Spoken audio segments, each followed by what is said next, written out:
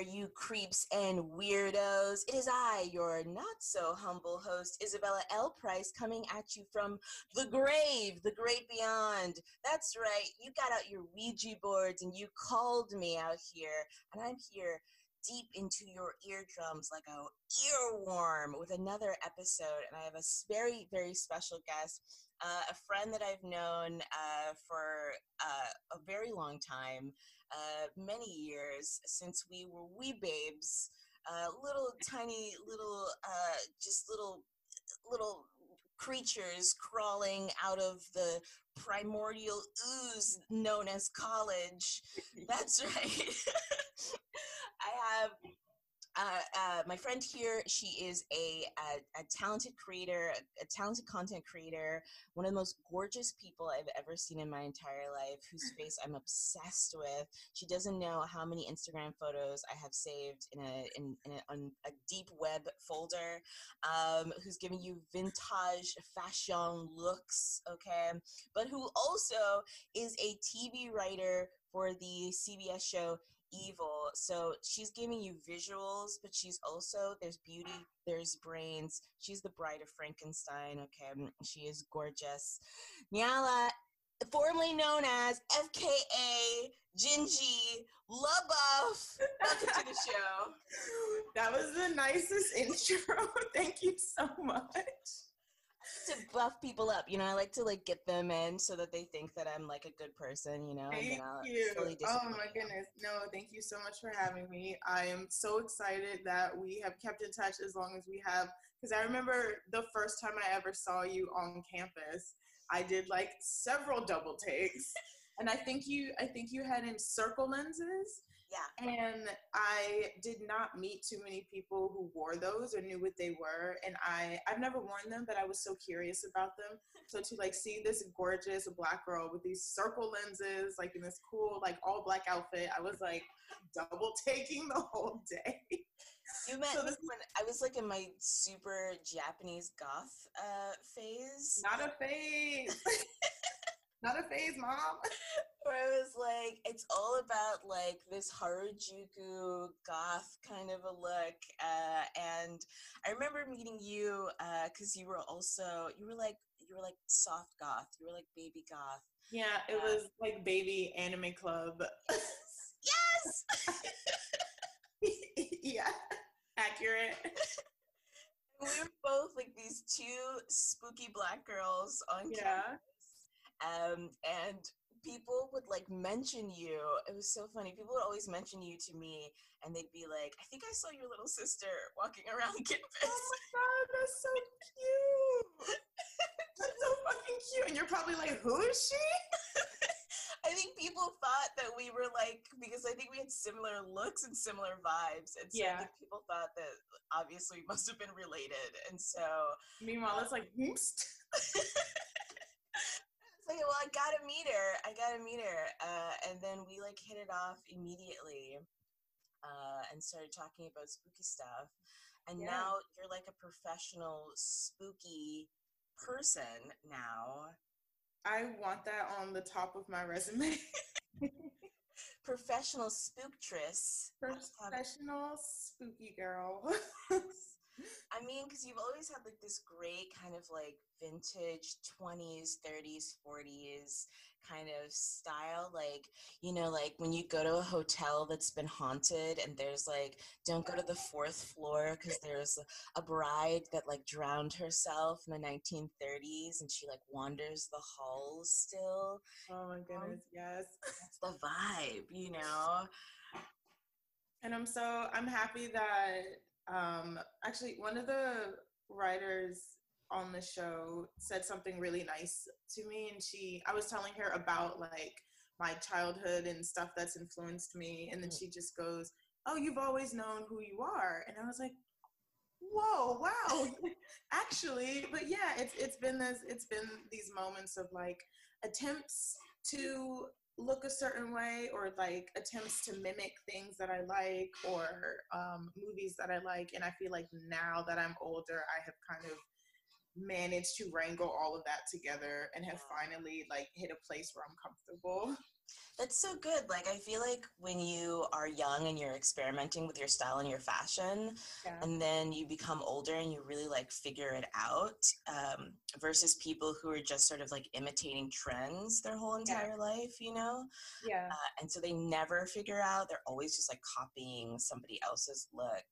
But Mhm. when you're like not afraid of being the weird kid throughout your entire life, you just sort of come into this really unique, beautiful, organic fashion of your own. And it feels like, but I see the thing that I like about your style is like it's this beautiful mix of like vintage, this romantic, dark kind of gothic romance kind of fashion. But then also, like, sometimes you're coming out here with the bondage, with the lingerie, with with the, you know, coming out here with the whips and the chains and I see you out here pulling these fashion nova looks, you know, Thank in you. these streets, and it's the perfect mix. Like, it doesn't clash at all. It's the perfect mix of like, Thank you. yes, of like gothic romance and like keeping it real in these streets That kind of makes a me look. so happy. Thank you. Is that what you're going for? Yeah, I feel I'm actually, whenever people say that the look is kind of dark, or if there's like remnants of that, that makes me very happy, because I feel like I missed out on a real baby bat phase where like I see people who are like very goth, and like you and other friends and other people that I know, and I'll look and I'll just be like, oh damn, like that's what I kind of wish I looked like, or wish I had like a chance to look like for longer. But I'm really happy with the style that I have now. But if people sense that there's like little pinpricks of that influence in there, that makes me very happy. So I'm glad you see that. And if you guys out there are not following my girl, you have to follow her on Instagram, because the looks, like, constantly, the Instagram stories alone are gorgeous and the inspiration is gorgeous. Also, your Pinterest boards are also I love Pinterest. same, So same. People talk shit about Pinterest like they really it's, do. you know, like it's this kind of like, what I feel is that people talk about it in this gendered way, Mm-hmm. like it's like for housewives or something like that, you Yeah. know. And And it's it's like, no, you're absolutely right. Like mm, people will assume all types of stuff about people who use it, mhm, and it's really, no, it is extremely gendered. It's almost as if it's relegated to, you know, like almost as if like that is a bad thing that right, housewives are using it, and right. it's just like, okay, well, what, that's fine. And then also there's a bunch of other people who use it too, and I find that it's the best space for me to, I like being visually organized. Mhm. Everything else with my life and my organization skills are kind of out the window, but being visually organized is really important to me. And so you have a platform to do that.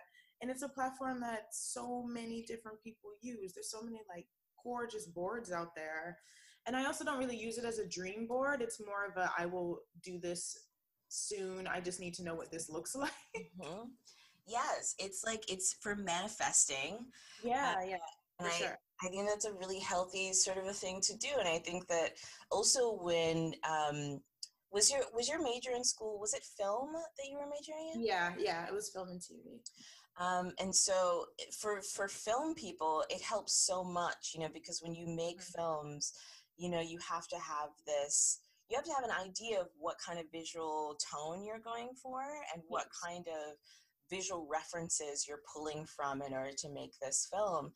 And Right. Pinterest is like so good for that. And like there's so many, particularly dudes that I meet that are into films, that would never even dream of using Pinterest because it's like too girly for them. And I'm like, dude, That is their loss. such a good tool for filmmaking It is. It really is. to get like your visual taste and your style in filmmaking. But Yeah. you know, that's like, I digress. Pinterest, if you're listening, please sponsor me. Please, please. We love you. Um, so now you're on TV. You're a TV writer officially. You're on CBS's Evil. Yeah. Can you please give a summary of what the show is about? So, Evil on CBS is about a forensic psychologist named Kristen, and she, if we're going by like an X-File-ish model, is the Scully of the show. So she's this extremely smart woman. She's a mother. She holds it down like with her career and her family, and she is a skeptic. And then she meets David, who would be like the Fox of the show. So he works for the Catholic Church, and he is an assessor. He's like a priest in training. And he has been hired to kind of like debunk these different mysteries that have been going around that are like religious and science based. And so they end up kind of recruiting her with another person on David's team named Ben, who acts as like the tech advisor. And he's also a skeptic, which I think is really cool. So you get a good mix of different people and beliefs, and all three of them team up and go and like assess different things. Like, this person has been contacting the church and they believe they're possessed by a demon. Is it possession? Is it some type of psychosis? And so you have Kristen to come in with the science angle and philosophy, and then you have David that comes in with like, religion, and Ben is here to like, maybe it's something in the water, I'll test the water, maybe it's something in the walls, maybe it's the pipes. And so you have these like three figures that are really adept and really amazing in their field, and they all kind of come together. It also discusses science, not so much science versus religion, because we wanted to make sure that the playing field wasn't a constant argument as it could easily turn into. But I think it's a really cool conversation and debate, and I don't know, opens people up to the possibility of different things. So it's kind of like my dream show. I'm really happy I get to work on it. I mean, I love that concept so much, and I love like the combination of the police procedural together with the supernatural procedural in a way. Yeah. Are you a fan of the X-Files at all? I love the X. Yeah, I do. I don't remember what season I stopped at. I haven't watched all the way up to the newer episodes that came out. Okay, good. Yeah, okay. You're good. I do love the show, and I remember I hit a point when I realized I had never seen it, and so I started just binging it. And it's one of my favorite shows of all time. I realized that I was introduced to it younger than I should have been, and so I did not watch it for years because it like high-key traumatized me.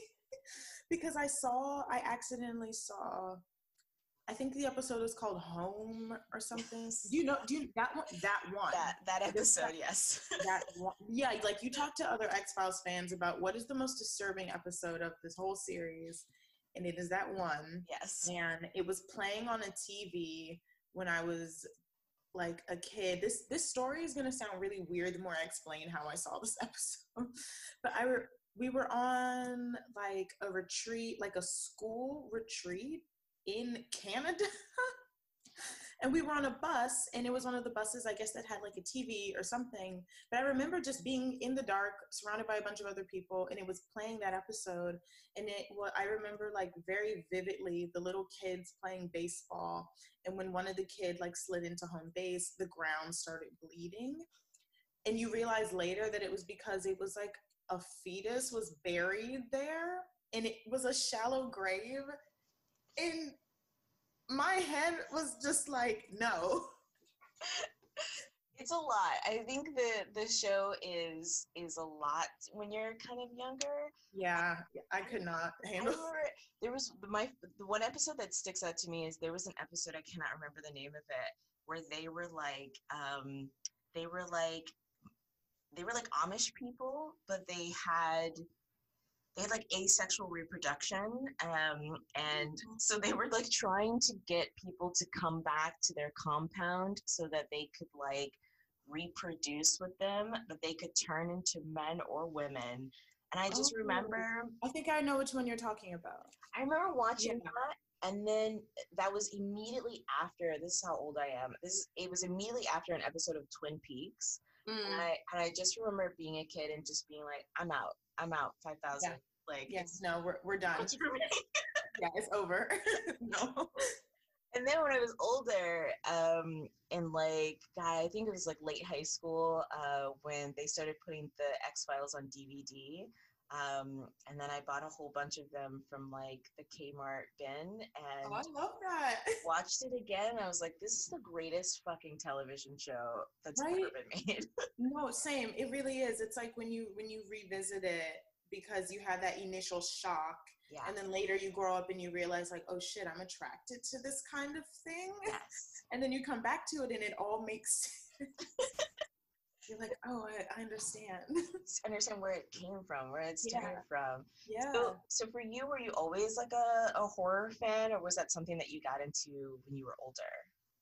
It's an interesting, okay, bear with me. So I'm going to say yes, I was always attracted to the unexplained and weird kind of spooky things.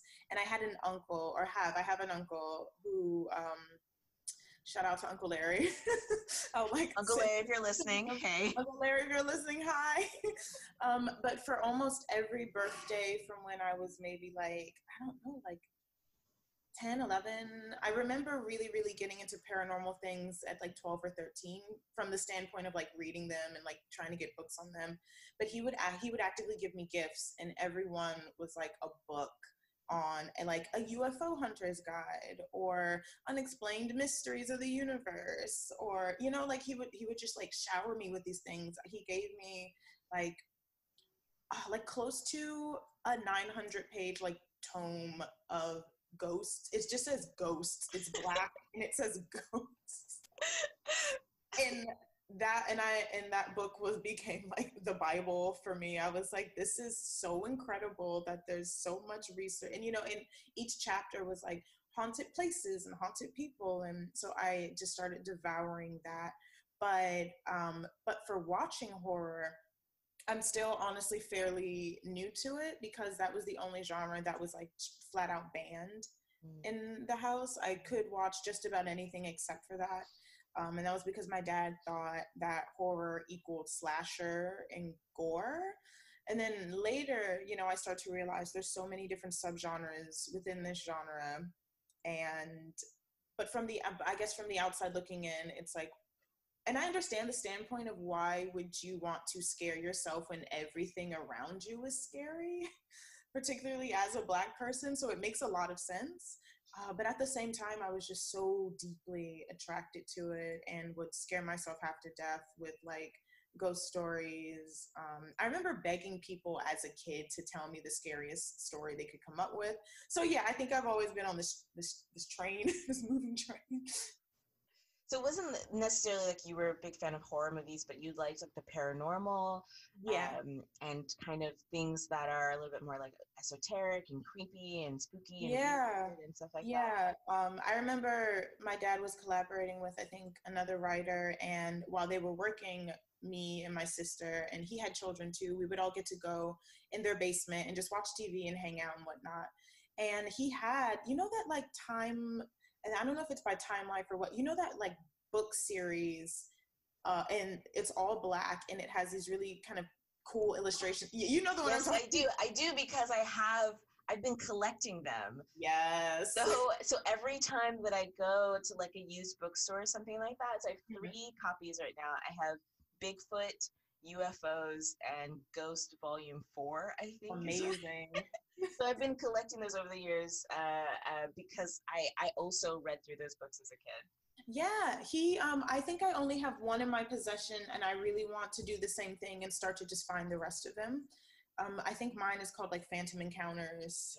Yeah. And I found it at like a used bookstore and got very excited because it was really cheap, and I was like, oh, it's the thing from when I was younger.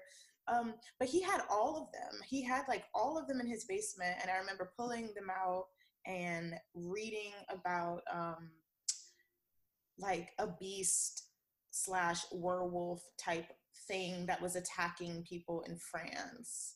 And I think you know what I'm like referencing, but yes. There was like this outbreak of just like really vicious attacks that were happening in France during the time of King Louis the whatever. Okay. And they had like a little, maybe 2 pages about that. And I had watched my dad for for all of his I don't like horror, has shown me some things that are actually kind of horror adjacent. So shout out to him too. Thank you. You created this inadvertently. What a New Yorker. What a true New Yorker to give shout outs to every.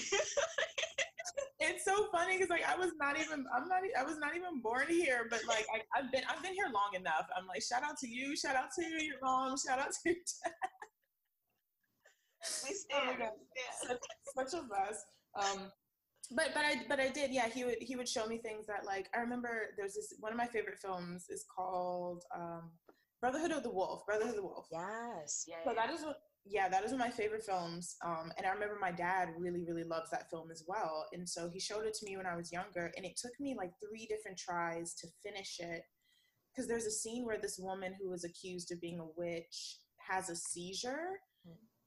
And her being accused of a witch did not frighten me, but her having a seizure was really scary to witness.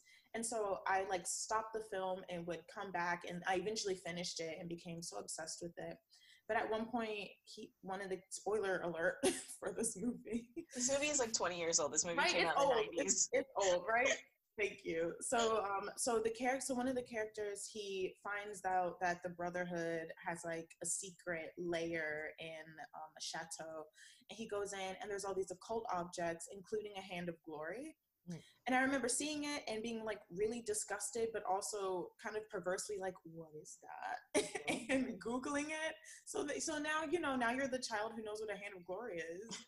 I was also really into archaeology, specifically Egypt. Like every kid at one point wants to be Indiana Jones because we don't know how problematic he is.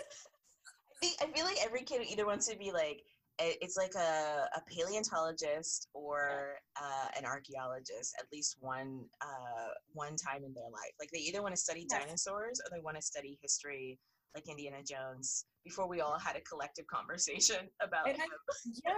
But I think there's kind of a beautiful power in that where I also think it stems from the fact that we all grew up on these movies. Mm-hmm. We all saw Jurassic Park, and we were all obsessed with dinosaurs, and suddenly you realize, oh, there's a real field in this. Yeah. And then you see Indiana Jones, and suddenly, there was this really cool exhibition in DC for National Geographic, and I went with a friend. And it basically was discussing how these movies introduced an entire generation to archaeology, mm-hmm. whether we knew what it really was or not, but it still introduced like a whole generation of kids to that. And I was like, this is so intense, but really true to me. Like my mom found a camp for me at 12. For archaeology?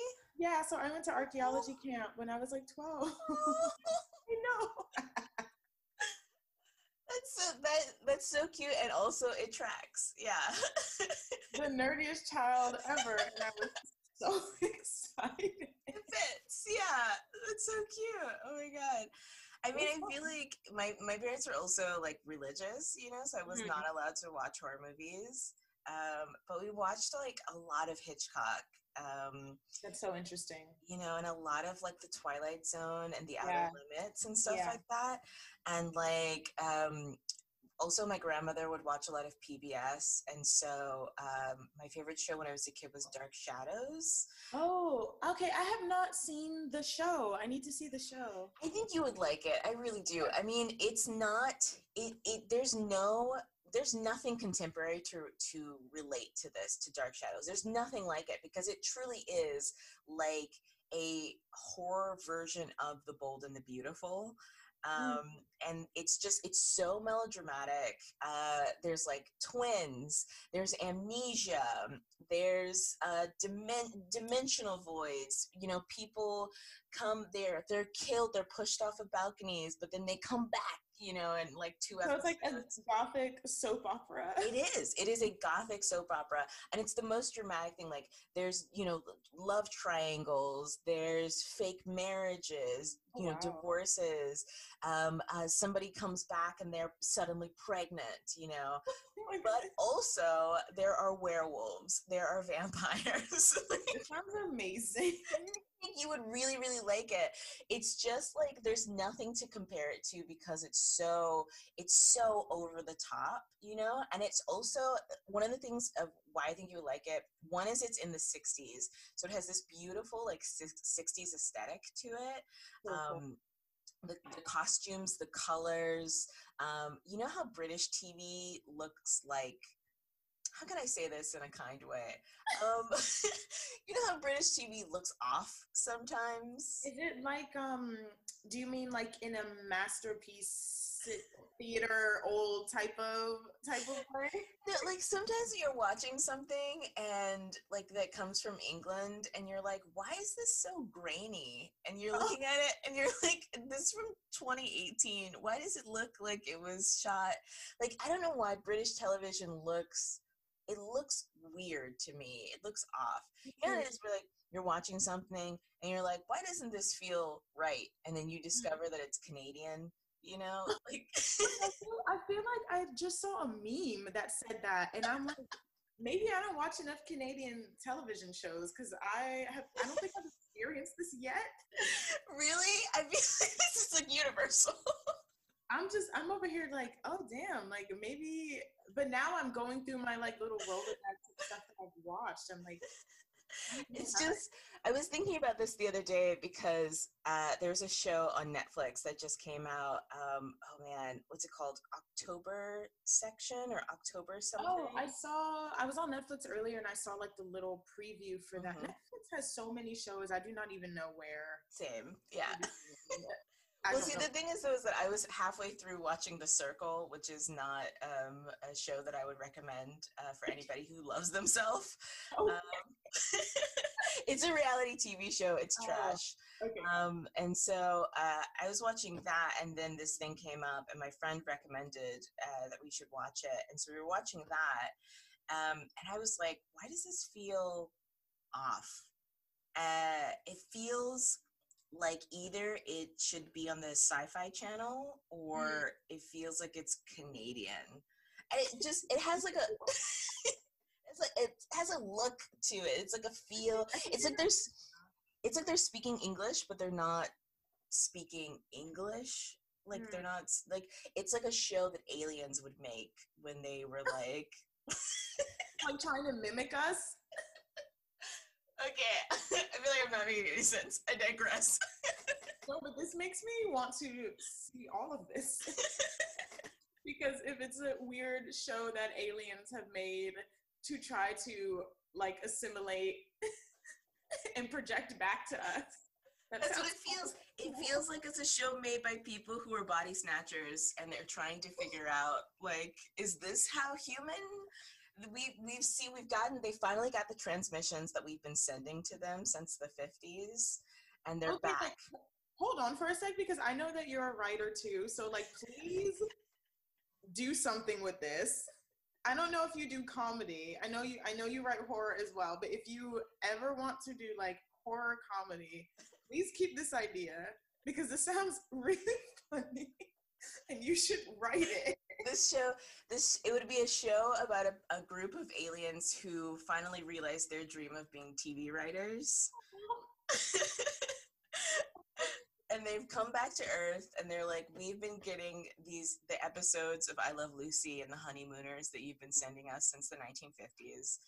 And we're back and we want to make our own show. You know what? If you want to, you can pass this along to the head of CBS. I wouldn't mind. I'll be like, listen, I know a great writer. I'm just gonna slide this here. Listen, if you want to just, like slip my name into some conversations, I wouldn't mind, But like, I'm gonna workshop this. I'm gonna send you a treatment, and Hilarious. No, please. I'm just like, yeah. The more you kept talking, I was like, actually, that sounds really funny. So now how do you feel about like horror nowadays though? Because I feel like horror, is more mainstream now. It's more easy to access than before. Mm-hmm. There's so many good horror movies now that are actually just good films in general. Yeah. So how And do you feel about it?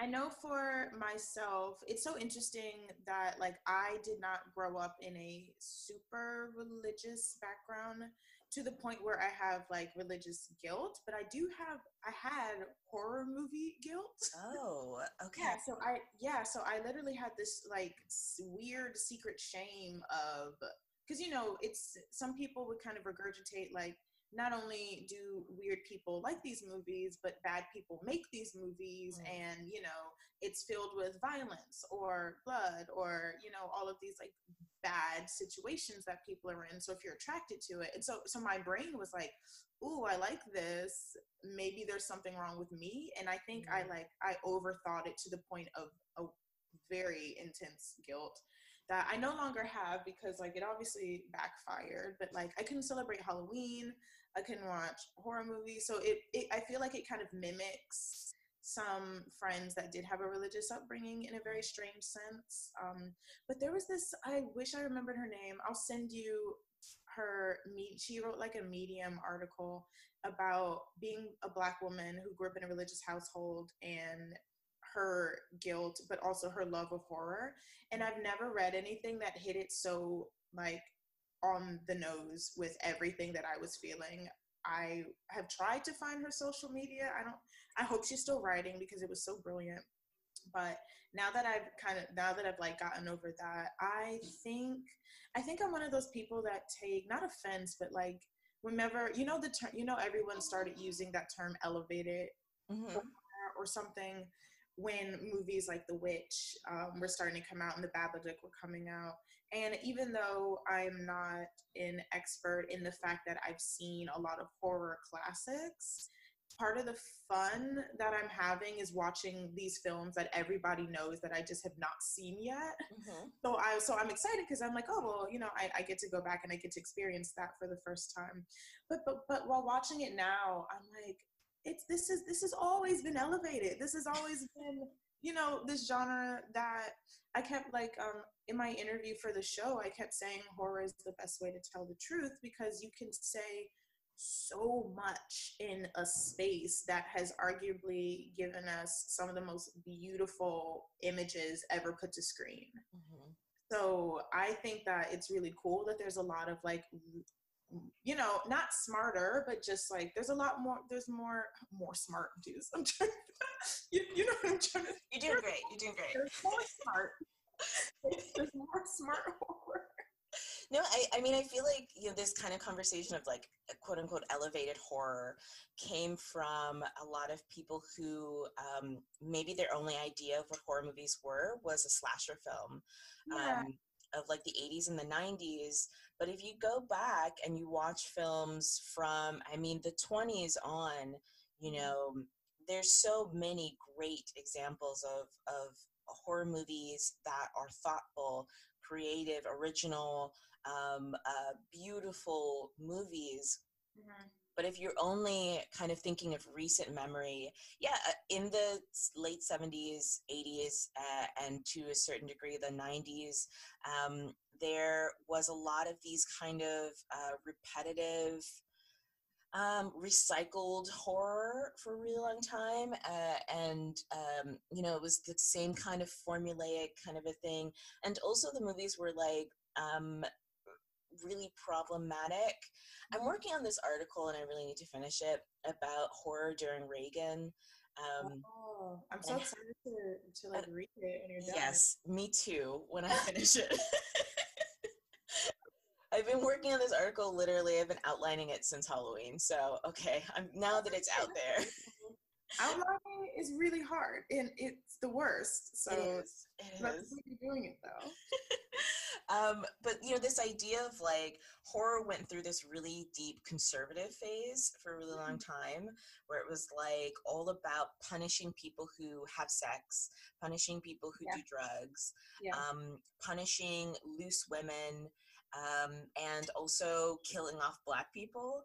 And I think that has so much to do with the culture that we were in the 1980s. I think Reagan is a terrifying figure to people who are queer, Black, female, immigrants. Like Reagan is that kind of a. So the title of the article is Reagan is Freddy Krueger, and so and so I think that like whatever people were afraid of, they kind of like translated that over into horror. Yes. And it's only in recent times I feel like that we've been looking back on that horror and being like, what's the conversation here? What are we having? And so that's how you get movies like The Babadook. That's how you get movies like Get Out. Jennifer's Body. You get all these kinds of movies that are having conversations with these older mindsets and the culture that we're in. And so you get more of this. I mean, elevated horror is like, God, it's like you can only think that there's elevated horror if you think that the horror was below from the first place. Exactly. Like if you're already looking at a genre as this thing that is beneath you or beneath other genres, and then suddenly you're like, oh, this can be lifted, instead of realizing that it has always reflected, like you said, societal fears and pressures, and they've come in the form of aliens from other planets, like you mentioned, Invasion of the Body Snatchers, a loss of identity, perhaps a loss of American identity. What is American identity to begin with? And that's why I think that this genre is so like deeply beautiful, in the sense that you have all of this to play with in the most, like, depending on the filmmaker, grotesque way possible. My personal favorite is like haunted houses, though. I don't like, okay, I'm one of those people that have said I don't like gore forever and ever and ever, but I really love Hellraiser and I love Mandy. And so what I think I'm realizing is I don't mind it, but I don't like torture porn. And I don't like anything that's just really disgusting and gratuitous, but I don't mind. Like I watched John Carpenter's The Thing, like I think maybe early last year. And one thing with me in this genre is I will know about these movies. I will see images from these movies because, they're so old and they're just so ingrained in the culture and in horror knowledge. And I will put them off on purpose. Like I saw the image of the head with the spider legs coming out of it. Yeah. And I was just like, that's fine. I don't need that in my life. But then I thought, okay, maybe I do need to see this movie, and because I'm a horror fan, and it's like, oh, come on, there's some movies that it's just like, no, you really need to see this, and I saw it and I loved it. It's one of my favorites, but all that was a lot. No, I totally understand. It's like I didn't want to see the thing for. The Thing is like one of my favorite movies. I love this movie. I watch it every time it snows. I'll turn on. Oh, that's amazing! That's such a cool tradition. So the first snow of the year, I'll turn on The Thing, and so that's kind of like this weird thing that I've picked up. And it was the same kind of a thing. I was writing a thing for school about practical effects, and so. One of the movies that I really wanted to study was The Thing and how they did all the practical effects versus the remake that they made in 2011, I think it was. I haven't seen that, but someone on Pass. Okay. Don't worry about it. I didn't see it, but someone on YouTube made a compilation of the monster and the CGI. And although it was really disturbing, there was some small disconnect in my brain because I knew it was, while I don't know how they did it, how they did it. Like you can kind of look and go, oh, well, I got an idea of how you did this. But yeah, the original one with the practical effects is just unreal. Yeah, I was reading this article. This is also another tangent, but I was reading this article about the psychology that happens inside of your brain when you see something like a puppet or some animatronics versus when you see something that's CGI, and your brain somehow, I don't know, I don't remember how, but somehow your brain understands that. So everything around a real actual figure changes when it's in the space. So your body, when it's in the space, it changes the environment around it. It changes, when you sit down in a chair, the chair moves around you. Light changes around you depending on if you're in the space or not. But when you see something that's CGI, nothing has changed. Like the elements around it, the space around it is unchanged. It's just like the CGI figure, that thing, maybe it touches something and then that changes, but the space around it doesn't change. That's so interesting. But when you have a puppet, the puppet changes the space. The puppet is in the room. We all know the puppet's in the room. They were using the example of the Neverending Story, which is like also one of my favorites. But that's always in my head, and I just gotta like get in. It's so good. It's so good. But them having actual life-sized puppets, they had to change the scene to go around the puppets. Versus when you have a CGI, where the CGI character is blended in after the fact. Mm-hmm. And our brains know the difference. And so our brains know, like, oh, this real animatronic is actually creating the space. It's actually in the space. And it's slightly more terrifying when we know, mm-hmm. versus seeing something that's completely CGI, mm-hmm. where we're just like, oh, nothing's gonna happen because it's just some guy at a computer who's like creating this stuff for me. That is so fascinating, and I think that makes a lot of sense, because although I like know and love that CGI is such a really intense art form in itself, mm-hmm. you'll look at it, because I've like spoiled the 2011 one for myself, because body horror is something that I'm new to, but like fairly interested in. So I was just seeking examples, and I was looking at it and I was like, oh my God, this man is like morphing into another man. Yeah. And it's the same thing of like, get the flamethrower. And they're like trying to kill this thing, but I still was just kind of like, this is a mass. Yeah. And I'm like, this is a mass of bodies that are morphing into things. Whereas the thing that was so disturbing about the practical effects one, oh my God, like I'm really just like having flashbacks to what everything looked like. And the flesh was real. It was, like it looked like this is really someone's real flesh morphing with, like you said, this thing, this puppet, this, I don't even know how they did it.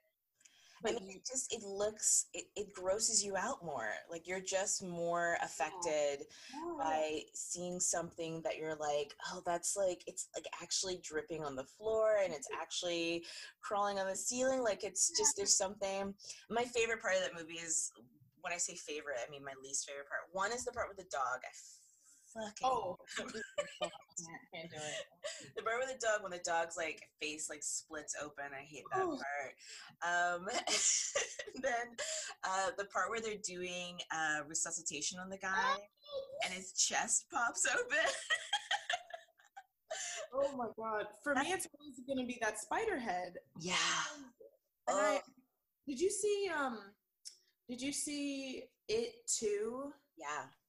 Okay, so you remember the little homage to that, where like the kid's head, and I was like, oh, there it is. But yeah, it's such a like what brain thinks that up? How? I mean, you think about like, what is the scariest thing that you can imagine happening to a head, and it is it growing legs. I mean, you think like, what's the worst that could happen in this scenario? Yes, it would be a head crawling out of the room on its own. That is too much. Wait, what's the movie that we actually said we were going to talk about during this conversation? Yeah, because I watched it this morning. The Orphanage. That's right. We actually said we were going to talk. We've been talking about every movie. Okay, so for example, like The Orphanage, this movie is terrifying. Yes, And it's one of the most like low effects movies. It doesn't have like the use of CGI. I'm trying to think if there's any major CGI that's in the movie. My guess is if they used it, my guess is that they probably did something like The Others, because on YouTube, The Others has like someone had posted like a CGI FX breakdown, and it was to add fog. It was like, here's Nicole Kidman by a window. We are adding more fog. We're adding more gloom. We're changing not the landscape, but like the color and almost like the dim of the clouds and the weather. So if they had any, it probably was just to enhance, which is kind of cool. Yeah, I think that like when you think of the beach scene, you know, that's probably added to with special effects, you know, because if they didn't, that would be so dangerous, you know. They're you know, they were running on this beach, the tide's coming in and stuff like that, so they probably added water. But for the most part, it's like it's atmospheric, it's tone, it's mood, and oh hi, it's my cat. Your cat who's also so Instagram famous. I know, my baby. I need to stop because I'll talk about this cat instead of this. I'm just gonna be very like slightly distracted because I don't want her to step on the kill switch on this computer. So she can stay right here. But yeah, like the tone and the atmosphere of this movie is terrifying. You know, and like as a writer, it must be really difficult for you. I mean, I would, you know, for me, it's also really difficult to kind of capture tension and tone and mood. How do you feel about that? I think, funny enough, tone, mood, and atmosphere are some of my favorite things. Dialogue is the thing that kind of freaks me out. So whenever I watch a movie that just has like really well written dialogue, I'm like, oh man, like how do you, because you have to capture a very natural conversation, and you have to capture it in a way that does not make the audience go, oh God, like no one would ever say that. So but whenever someone writes dialogue really well, I'm like kind of personally shook, because that's the thing that I like sit and feel as though I struggle with. But I love tone and atmosphere and mood, and I feel like I'm pretty decent at it because I love descriptions. And so I've actually been told that my language is a bit like, I remember in college being told like it's a bit flowery and it's more prose like, and so I have to kind of cut that down so it fits the screenplay as a blueprint and not a novel situation. But I love description. You know, it's like the person walked up the staircase here, and there's like certain words that just kind of evoke a feeling of dread I am obsessed with. And so with this film, I feel like I wish I could find the script. I know it's in Spanish, but I found The Others at one point. I found like an English translation of the screenplay The Others. I feel like, I mean, because I just downloaded the screenplay of Parasite, and so I feel like somebody has to have a copy of The Orphanage in English. I'd love to get my hands on that. Yeah. And so, I mean, because the dialogue isn't really that heavy in the film. The film is like not really like you know, like a Tarantino movie where it's like 90%. No one has any intense monologues that they're giving. You know, no one is standing up and like professing this incredible grand thing, but it feels so genuine because it is about, you know, a mother who lost a child, like quite literally lost a child. And is also dealing with that loss and the fact that she's living at like the place where she got adopted from, and her husband, you know, doesn't really believe her. So yeah, I feel like this movie personally ticked off every single box that I love in horror films. And because I watched it even watching it in the daytime, like I literally watched it this morning and was looking down like the little hall in my apartment because I was like, oh, the boss is gonna be here. I know it. Can you imagine if you like turned around and there was just like a little boy in your hallway? Look, I do not know what I would grab my cat and we would be out. I think it's that kind of like terror, like this terror of being like turning the corner and not knowing what exactly is going to be down there. Yeah. You know, the ghost of this movie is so much about like the ghost of childhood. Yes. How you can never, even no matter how old you get, you can never really escape the things that have happened to you as a child, and they're always going to be there, waiting, lurking around the corner, resurfacing themselves, coming back up, you know. And how do you live with the ghost that you have of childhood trauma, of childhood violence? How do you live with those ghosts in the past? This movie, I know it's produced by Guillermo del Toro, and it reminds me a lot of a movie that he made before this called The Devil's Backbone. That's one of my favorite films ever of all time. It's so good, and people hardly ever talk about it, I think, because it's like, one, it's in Spanish, and then like I think it's before he kind of like made it in the United States, you know, before Hellboy and stuff like that. But that movie is also like this idea of childhood trauma, the embodiment of that, living in this boy who had violence enacted on him, and what does he need to appease himself. This movie has like two kind of major themes to it. Like, one is the bereaved mother, which is very common in horror movies. Yeah. And then the other one is this this ghostly child who needs something.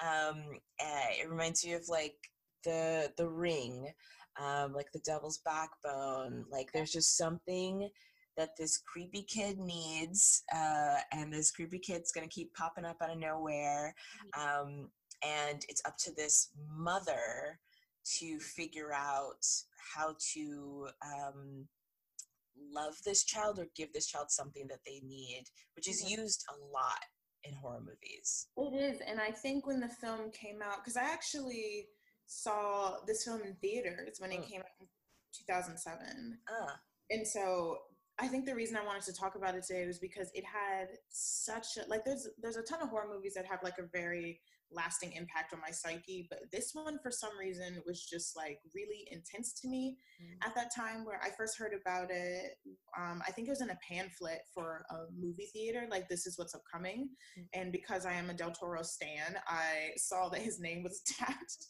and was instantly like, oh my god, I don't know what this is, but I'm so excited to see it. And it was just the image of Tomas at the end of the hallway with the like sack over his head.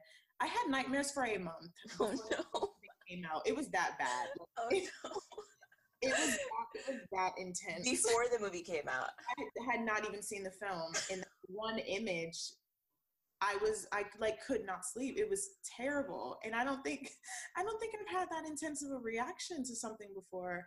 And then when I did see the movie, when you realize that, like, Simone and Tomas and the like really weird the woman who pretends to be a social worker, that they had been kind of living down there, that there was a whole other section of the house that the mother didn't know about.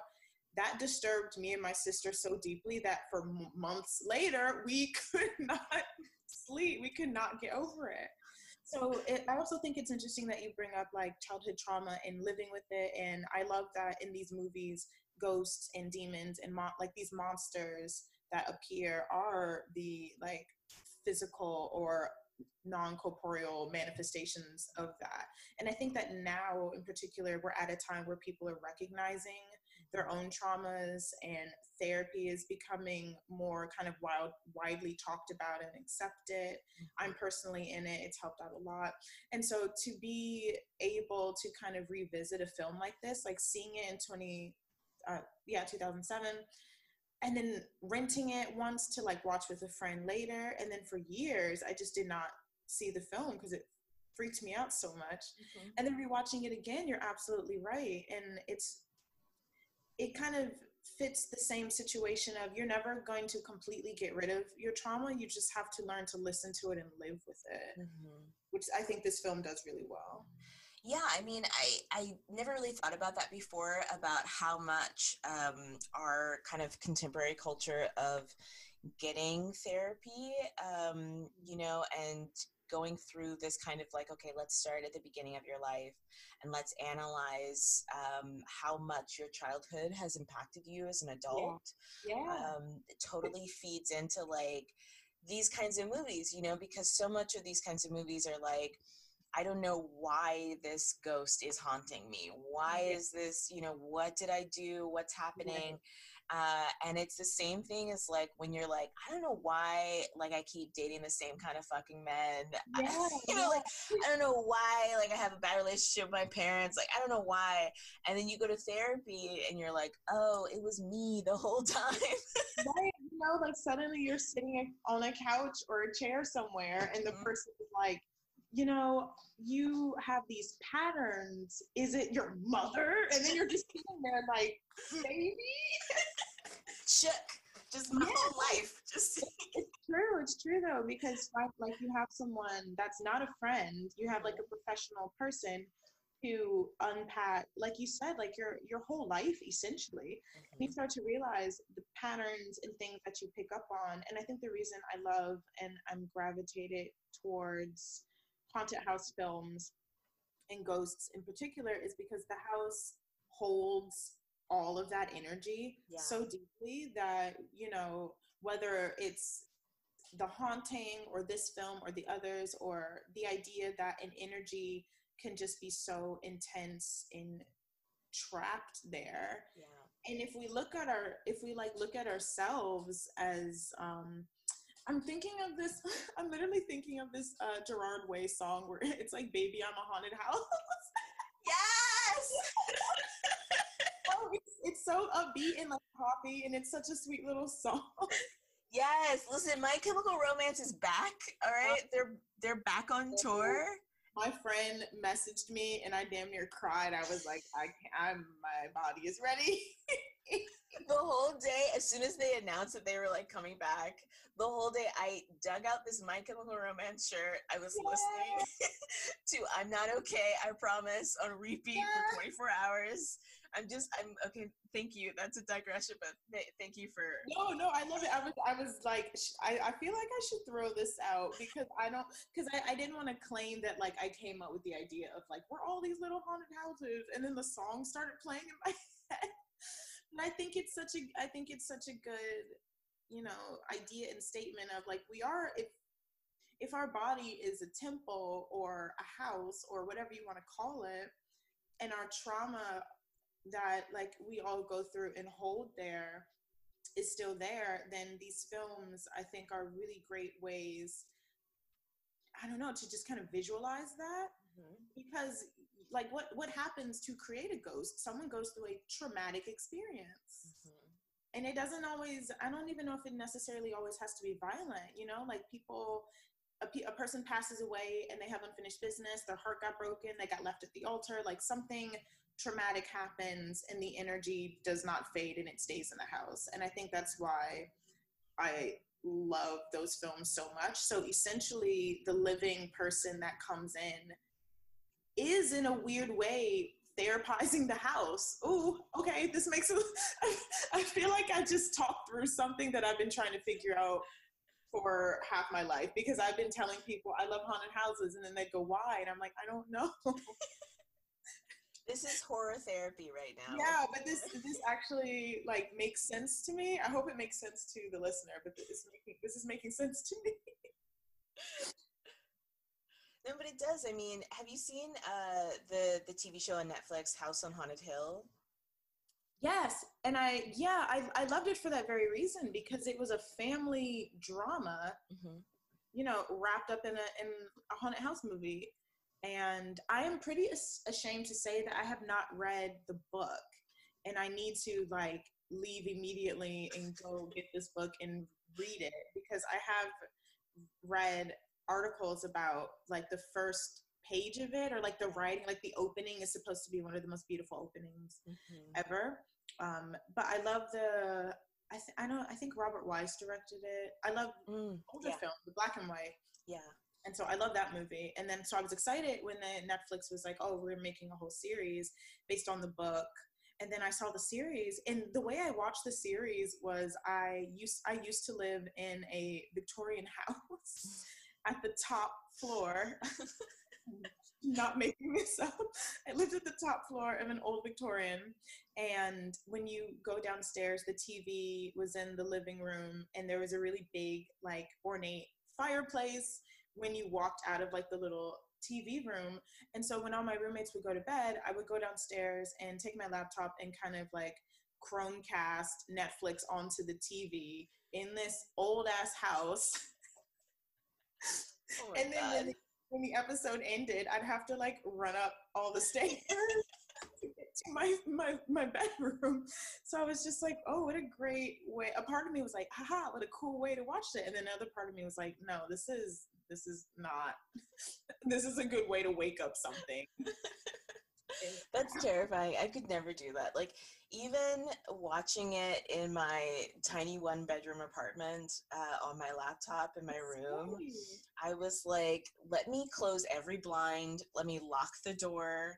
I have this little nightlight that I have, and I had to have I had to have it turned on the whole night.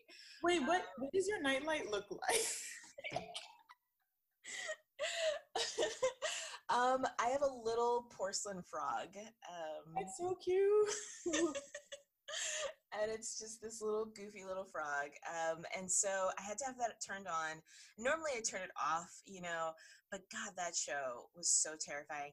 And like, when you eventually read the book, it's not a very big book, so I think that you'll be able to breeze through it. And Shirley Jackson's writing is just gorgeous. I mean, it's just so, like we were talking earlier about flowery prose and stuff like that, but hers is so it's beautiful, it's feminine, but it's like it cuts right to it, like it cuts right to the terror of it all. I love that. And so I think you really, really like it. And yeah, like that first page where they talk about those who walked Hill House walked alone is like, so good. It's gorgeous. Right. So I'm a huge fan of that book and the original 1960s movie. And when I watched the first episode, it's nothing like the book or the movie. It's like a revisioning of that whole thing. And I was like, F this. I don't like this. Yeah. I'm this original. How dare you disrespect Shirley Jackson like this? Like, I was so against it. And then I watched I binged the entire series like the next day. I could not go to sleep, so I was up for 2 days. And and like that sort of like the kind of residue that you leave behind in a house, the kind of like, this idea of like every place you go, you leave a bit of yourself behind. I think, me, I was a military brat, so I moved around a lot. And so like when you go, so many times when I would go into new houses, it always felt like this was not my home because somebody else lived here. I was always moving into occupied spaces, even though it was like an empty place. Yeah. And so when you go into these homes, every house feels haunted. It's haunted by something else, some other presence that you can't really put your finger on. And so for these films, even like when you come back home to your like childhood home or something like that, it feels like you still live there. Like you're still inhabiting that space.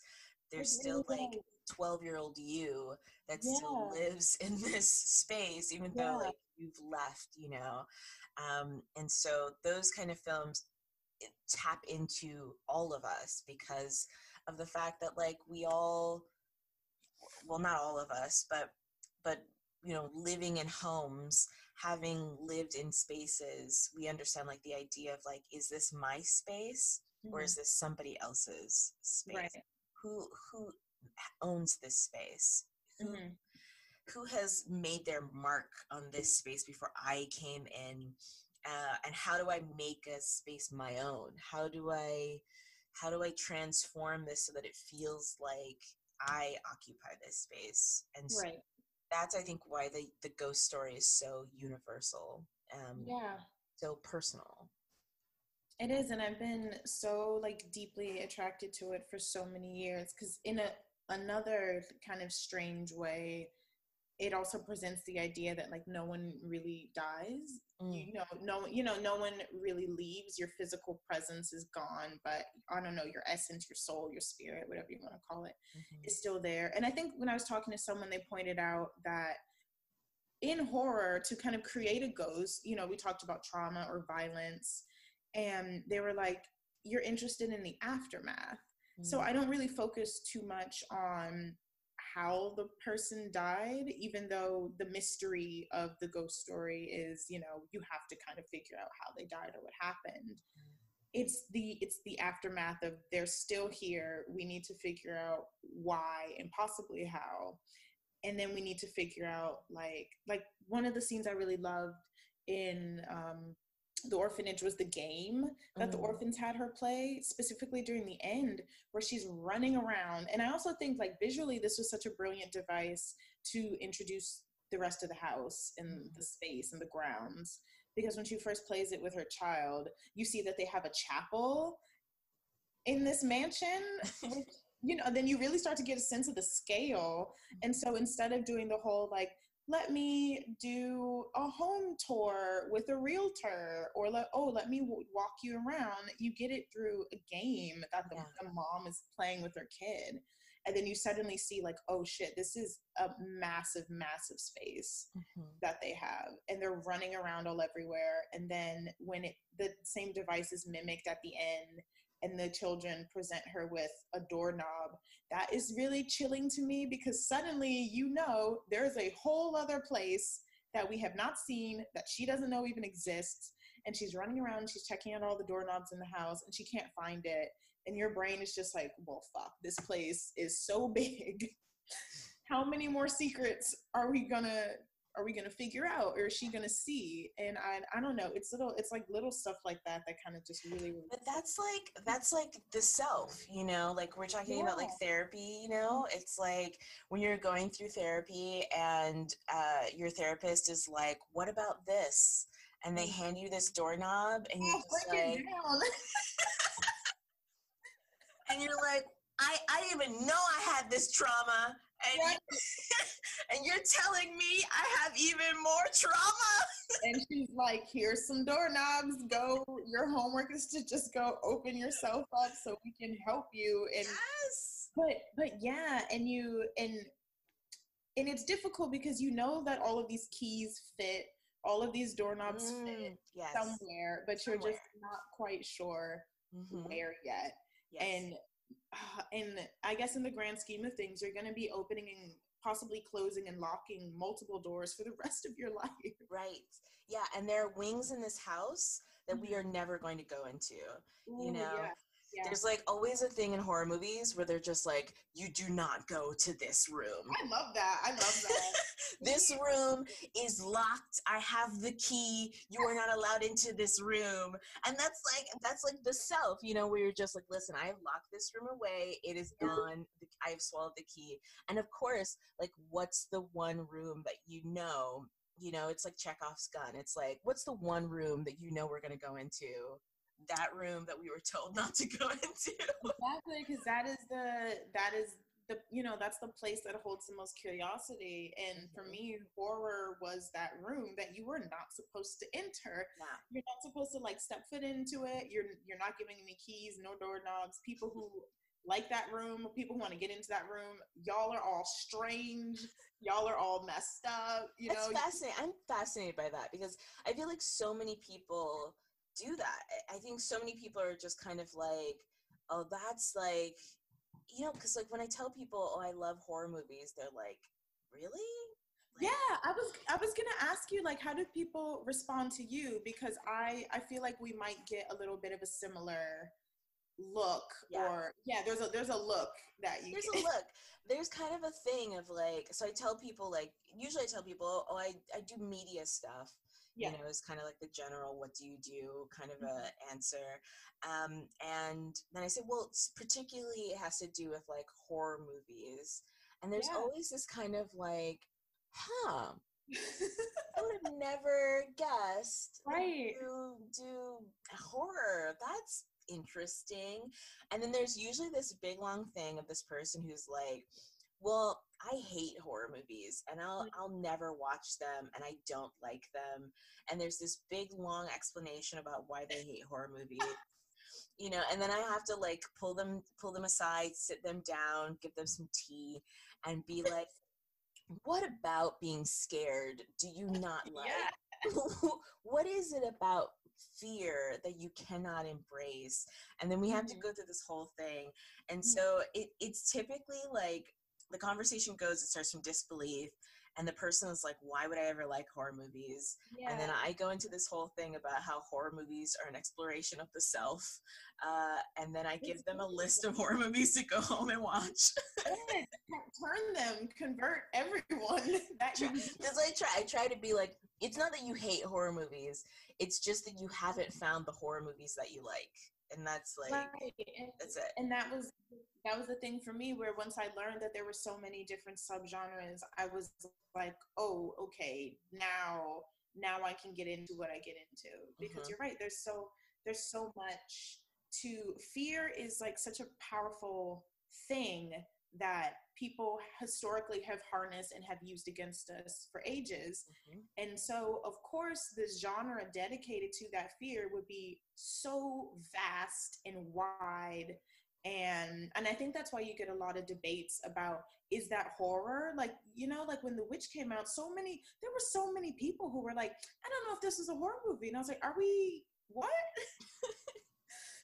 because to me that is a horror movie. Right. So but it also is interesting, because then you can kind of turn that conversation not into like a, you don't know what you're talking about, but you can turn it into, maybe you didn't find this as scary as I did, so now I'm curious as to like what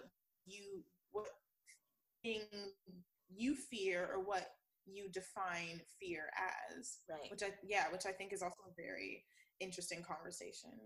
I think that, some people really don't want to let themselves have uncomfortable conversations with themselves, Yeah. you Yeah. know, Hard. and, it's like this idea that that maybe either people who watch horror movies aren't weirdos, or maybe in actuality you are a fucking weirdo. Like, it's, you know Which is fine. which is fine. It's fine. Like, but either of those two mindsets is a challenge for some people, to challenge themselves to say, oh, maybe I am a little strange. Maybe I am a little strange. Or maybe these people that I always described as being strange aren't actually that strange at all.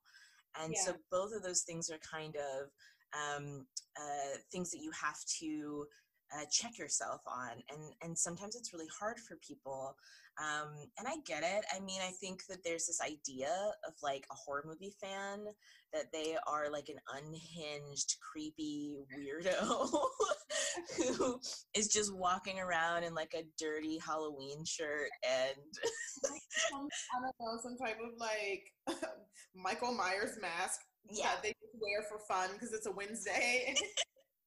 and they just show up, like outside your house and stuff like that. I get it. I get that that's like, that might be the idea, that they're just like creeps, but like, I think I also get that from like horror movie fans, is that other fans will be like, oh, I never would have thought that you'd be a horror movie fan. And it's just like, what do you think horror movie fans look like? It's interesting because, yeah, and I feel like the genre itself, although visually is not diverse as I personally would like it to be yet, the fandom is, Yeah. like, period. It is so incredibly diverse. There's such a wide range of like all walks of life who just genuinely love all of the incredible films that, fit within the really wide scope that is horror. And so when you meet people who are like, oh, I never would have guessed. Yeah, I have that same question. Like, I met a guy recently and introduced myself, and then, yeah, you get to, this is what you do and what's your job. And when I say I write or I'm a writer, I specifically go, I'm a horror writer, because at this point in time, that's kind of all I write. And I haven't tried to branch out or do anything else. And I feel like I found my niche, and I feel pretty happy because it's early on in the niche where I can still explore, a bunch of various things because my career is so new. Yeah. But I'll tell people, like, I'm a horror writer. I love horror movies. Yeah, and it's the same thing. Everyone's like, oh, whoa, I know, I didn't expect that, or and I think I said to one guy, I was like, I'm not in my Hellraiser shirt today, but like, if you meet me tomorrow, like, I don't know, I don't know what a person who likes horror is supposed to look like. I mean, it just like blows people's minds. I think there's still this idea. It's the same kind of thing with like comic books and video games, that it's like white male over the age of 30, and there's still this kind of like idea that like fandom things are predominantly fanboys. Yeah, I can see that for sure, because I feel like if I was a completely different person and I chose to present myself in a way that outwardly people would go, oh, of course they like horror, right, then it would kind of be obvious. But for people, for like me and you and other women and other men and other people who are like, not like on like a full other spectrum of how they're living out their lives, and they say it like, yeah, I love horror, I watch it a lot, or I study it, or I write it, or I research it. So for the for other people, it's such a shock. I also, yeah, when you mentioned that, I think people sometimes think that, oh, a fan must be unhinged in a way. It's almost like you can't be this happy person and then like this really dark stuff. Right. Yeah, because I was talking to a friend, and she was texting me, and she was like, I was telling her about the show, and she goes, oh, like, that's really macabre, right? Like, that's about demons and stuff. And I'm like, yeah. And she goes, well, is that what you write? There's always that, is that what you're into? Like, people give you this, I feel like they want to pull you aside and like whisper to you, like, are you okay? Like, is that what you do? And like, my on my Instagram, I think my little bio says screenwriter / walking study in demonology for TV. That line is from a Hole song, because I love Hole. And I love that song Celebrity Skin, and I love that line, and I thought that it was fitting. But then, sometimes people can kind of read that wrong and go like, oh, but wait, like, are you genuinely? And it's like, no one is hurting anyone. This is just the type of music that we have chosen to consume. Yeah, I think that there's this kind of, it's funny because I was doing a screening of Blackula a couple of months ago, and there was this older Black woman who came to it, and she was like, I was really afraid of watching Blackula in the 70s because, I didn't want any kind of dark forces to come into my life. Can we talk about that for a second? Because I feel like this is a very uniquely, and I'm going to say Black instead of people of color, because I feel like I can only speak for my own Black experience, but I feel like this is a very uniquely Black thing. Yes. Yeah. Because growing up, I went to predominantly, honestly, like, I went to all Black schools until like high school. So like every place I went to was majority Black, if not predominantly Black, until high school. And then my high school was predominantly Black. But during like the middle school, elementary school years, whenever a horror movie would come out and people would start talking about it, they would have conversations of, I am not going to the theater to see this movie for this thing to possess me through the screen, for this energy to come into my spirit. Like it, and they were like really like dead about it. They were like, yeah, I am not invited. It's almost as if sitting there and watching the movie is an invitation.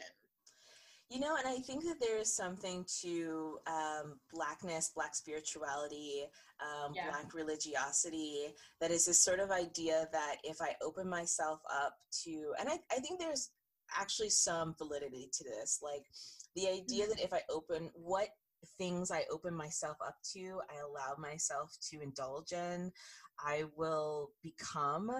And I think that I don't necessarily think it's like, not every single person who saw The Exorcist became a demon. It's just not Right. possible.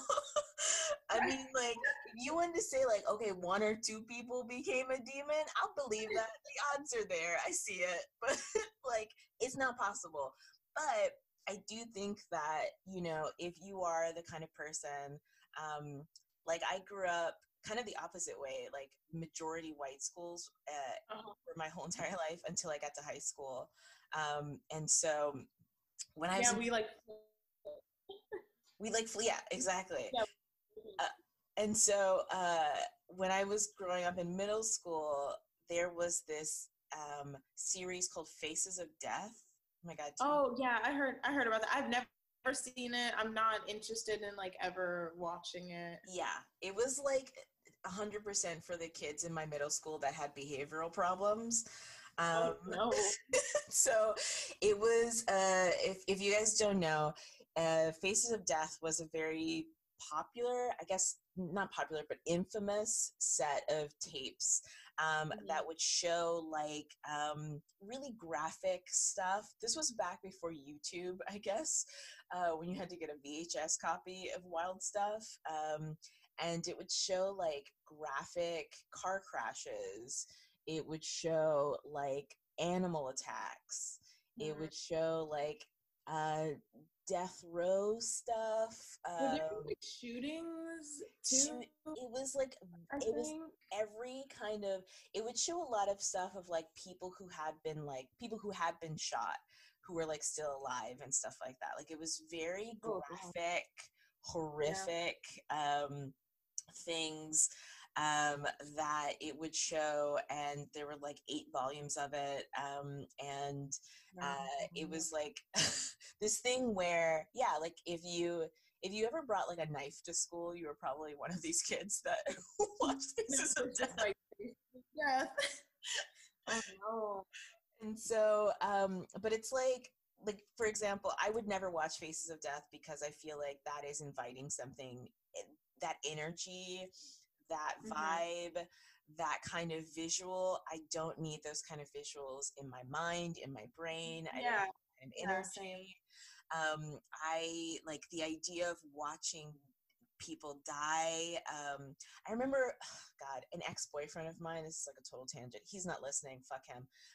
He had a copy of it, and one of the things that he did show me was there were 2 people who had committed suicide live on air, and one volume had, there's a, oh my God, what's the name of the movie?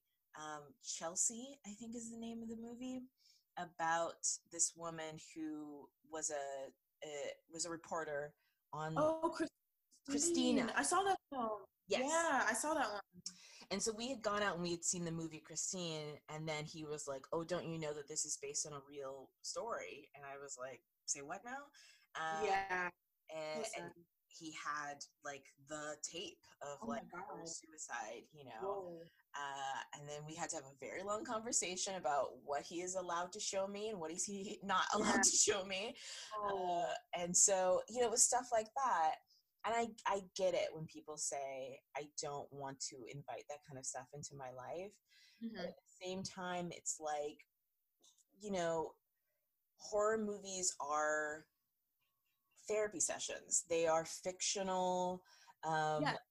You know, they are thought exercises. They are a way of addressing the human condition, our own darkness, our own failings, our problems. They are healthy ways of talking about the things that we all go through. We all have darkness. We all have traumas. You know, we all have dark thoughts. We all have trauma, And horror movies are a way of going through those emotions without pretending as though those things don't exist. Right. I'm glad you brought that up, because lately I've been so fascinated with all of these articles that have been coming out about people with anxiety specifically, and how and why they are attracted to horror. And I am a very deeply anxious person. I have lived with anxiety and have gone through panic attacks pretty much my whole life, and have only just started realizing within the past like year of what it is and what the name of it is, and like how to kind of get a handle on things. And the more of these like articles or even interviews with other authors that I've been listening to, there's a lot of just really deeply, and I've been listening to women specifically, there's a lot of, and reading women specifically, there's all of these very deeply anxious women just by nature, because I feel like we have to be deeply anxious and navigate the world in a way that a lot of other people don't. But you know, some people are just really confused as to why we would gravitate to a genre that breeds anxiety and lives in anxiety. And I recently watched Aliens. So I love Alien, and I realized I had never seen the sequel. And so the kind of like, I guess we're kind of veering into sci-fi a little bit, but like the sci-fi horror type of, you know, you have a woman screaming, I lived through this, don't go there. I'm telling you, this is a thing that exists and is real, and I experienced it. And you have, like, I think at one point she's in a room with a group of majority men. There's some women there, but there's not that many. And she's just like, I'm telling you my experience, and I lived through this. This is my lived experience. And they're like, no, sorry, we don't believe you. We're going to send people there anyway. You know, it's totally fine. I don't think you can prove it. You know, I've never seen this for myself, so therefore it doesn't exist. And when you watch stuff like that, and, you know, that movie and a slew of others, you in a weird way start, or me at least, I start to be like, oh my God, like, listen to her. But then at the end, you're kind of validated, because the monster does come for everybody. Right. And then suddenly you have a bunch of people that are like, oh, whoa, you were telling the truth. You didn't make this up. The house is really haunted. The monster is really there. There's a thing in the basement. There's a thing in the attic. Don't go in that room. So you do get to live in you live in a space of fear safely if you are used to navigating the world, you know, regardless of who you are, differently from other people because of your own circumstances. And then you sit in the dark and you watch a character do that for an hour to 3 hours.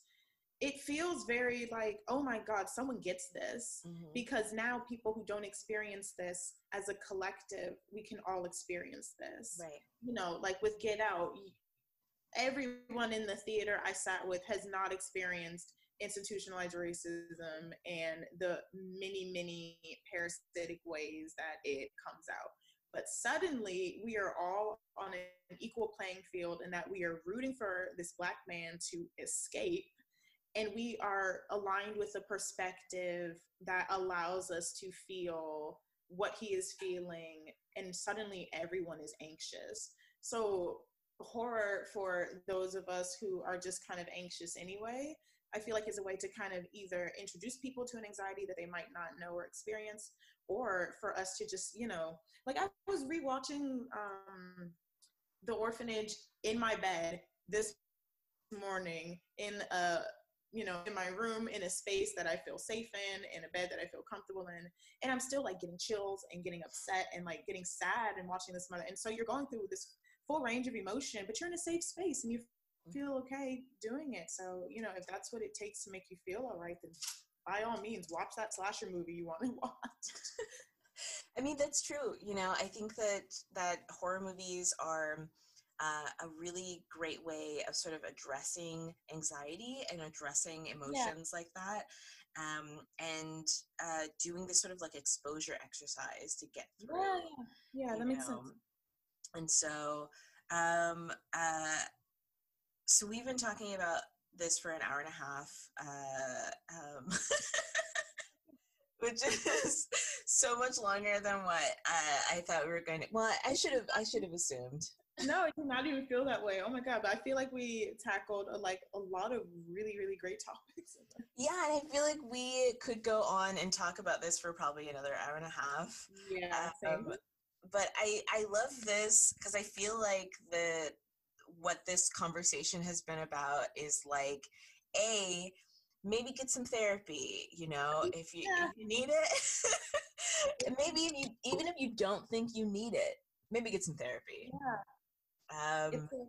It's definitely a good start if you have some people that can help you with resources. If you, I don't know, like because I know it's not extremely accessible to everyone, but if you're able to if you even take the step as to Google what it is or what kinds there are, then I'm proud of you. Yeah, same. If you do have access to it. And I think the idea of exploring the haunted house as an exploration of therapeutic, this idea of going through the mind as the haunted house is a really brilliant, a brilliant idea that I really hadn't thought of before. And I really like that we got a chance to talk about that. Yeah, me too. All right, so tell everybody where they can watch Evil. What time does it come on TV? Oh my goodness, you can watch Evil on CBS, the app. It's also on Amazon Prime, which is a way that some of my friends have been watching it. If you don't have a TV and you want to stream it, it comes on Thursdays, and I believe it's at 9 o'clock. 9 o'clock Eastern Standard Time? Yes. Great. Thank you so much for being a part of the podcast, for coming on. I would definitely love to have you back on again so that we can talk about aliens. Yeah, that is a whole other thing. Oh, and I misspoke. It's 10 o'clock. So add another hour, stay up later, watch it at 10. All right, I'll put all the information below about where people can find you. Where can people find you? I am, all of my social media is under the Cinema Doll. So Instagram, Pinterest. Yes. More Pinterest followers, please. I think my Twitter is there as well. So yeah, it's all the Cinema Doll, all the same. So this has been a great conversation. Thank you so much for being part of it. Thanks for having me. Thank you to the listeners. Thank you guys for being part of this conversation. It was so good. I'm so sorry that we had to cut it short, but you know how these things go. If you want to keep listening to more episodes of the Nocturnal Emissions show, you can find us on Twitter, Instagram, and Facebook. And I will see you on the other side. Bye.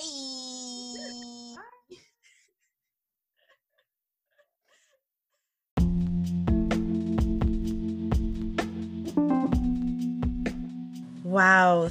Thank you so much for listening to today's episode with my very special guest, as I refer to her as Chinchi.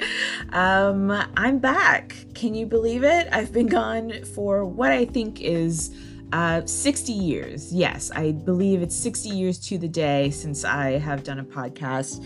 A lot has been going on, y'all. I don't know if you know this, but a lot has been going on in the world.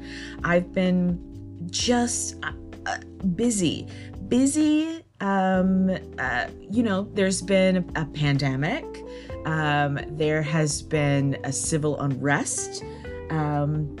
And also, I've been having out-of-body experiences. I think that's the only way that I can really describe it. I've been having just out-of-body experiences. A lot has been going on, and I'm so sorry. I was thinking for so long about recording new episodes. I have recordings from before all of this, from early 2020, when I thought that 2020 was going to be my year and that I was going to accomplish so much.